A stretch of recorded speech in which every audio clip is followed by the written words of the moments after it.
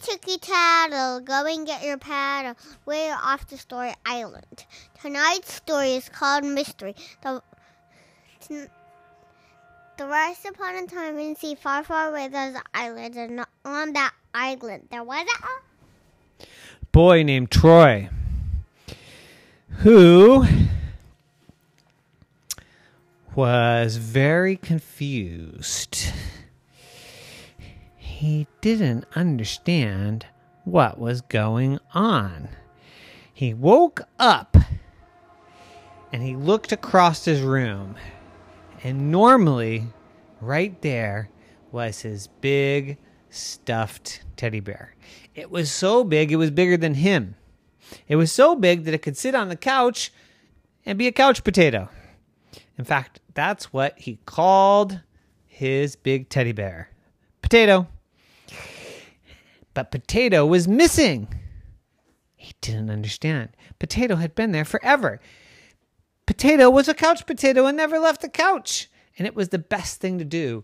Right when he came home, Troy would sit on the couch next to Potato and talk all about his day.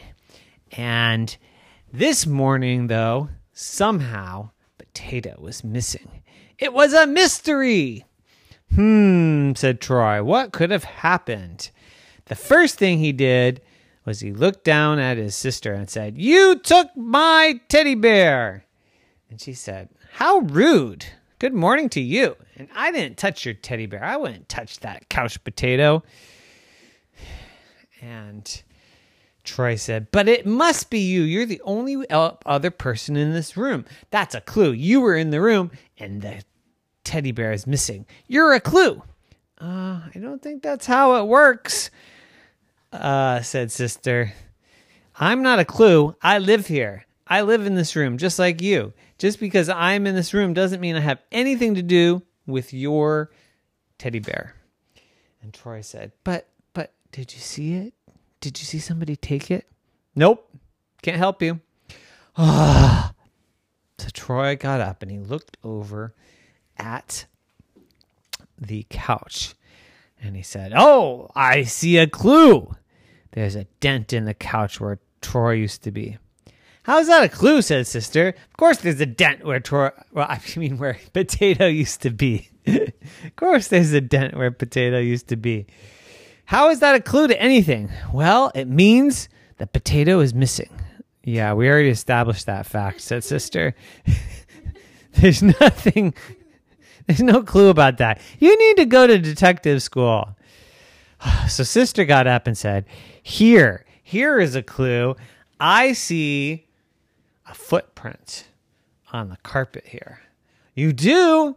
"Yes, and it's a big footprint." "A big footprint. It must be Potato's footprint." "No, not Potato's footprint. Potato's not even heavy enough to make a footprint." "Think, Troy, think." Well, it's not your foot." "Nope, it's not my foot," said Sister. "And it's not my foot." "Nope, it's not. It's not either of our feet." "Who else has big feet in this house?" said Troy.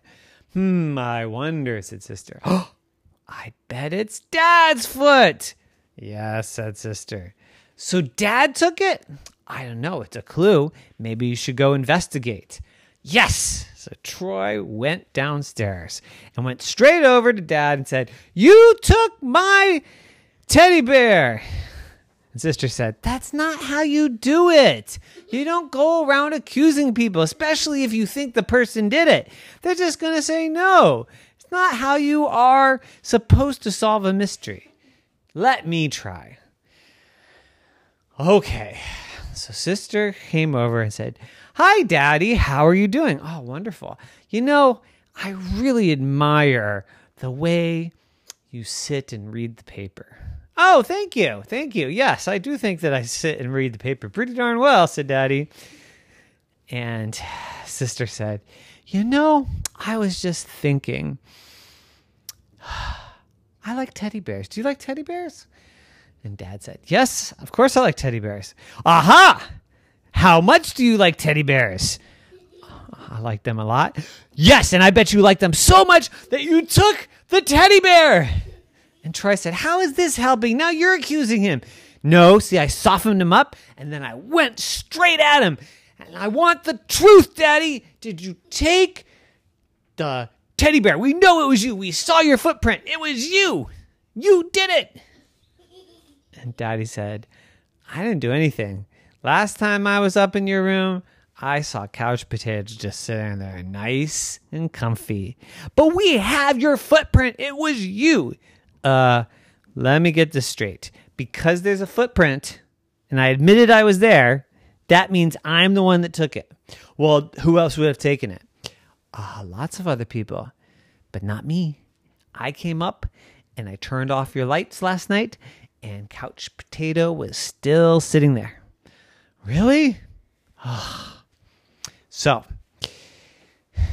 Sister said, I don't know what to do now.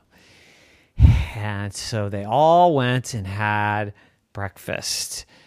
And Troy was starting to feel really, really sad. I'm never going to find Couch Potato. Then who's going to sit with me on the couch?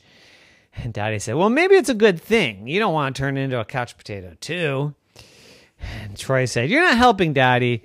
Why don't you help me find it? And Daddy said, hey, I'm not getting involved. And Troy said, well, I give up. I guess I'll never find Couch Potato. I think somebody took it, but I don't know who. And just as they were getting on their clothes and starting to go out the door, they saw the washing machine on.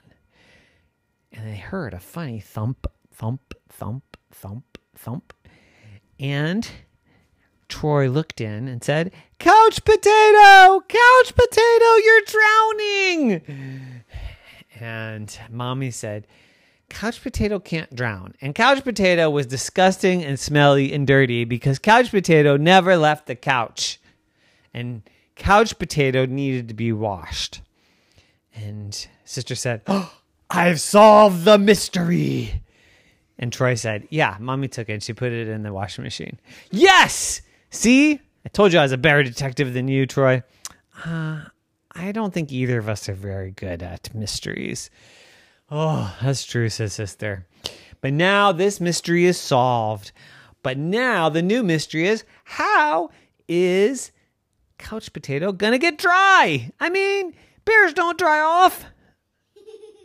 And Mommy said, we'll put him in the drying machine. Oh, the dryer, of course. Mystery solved.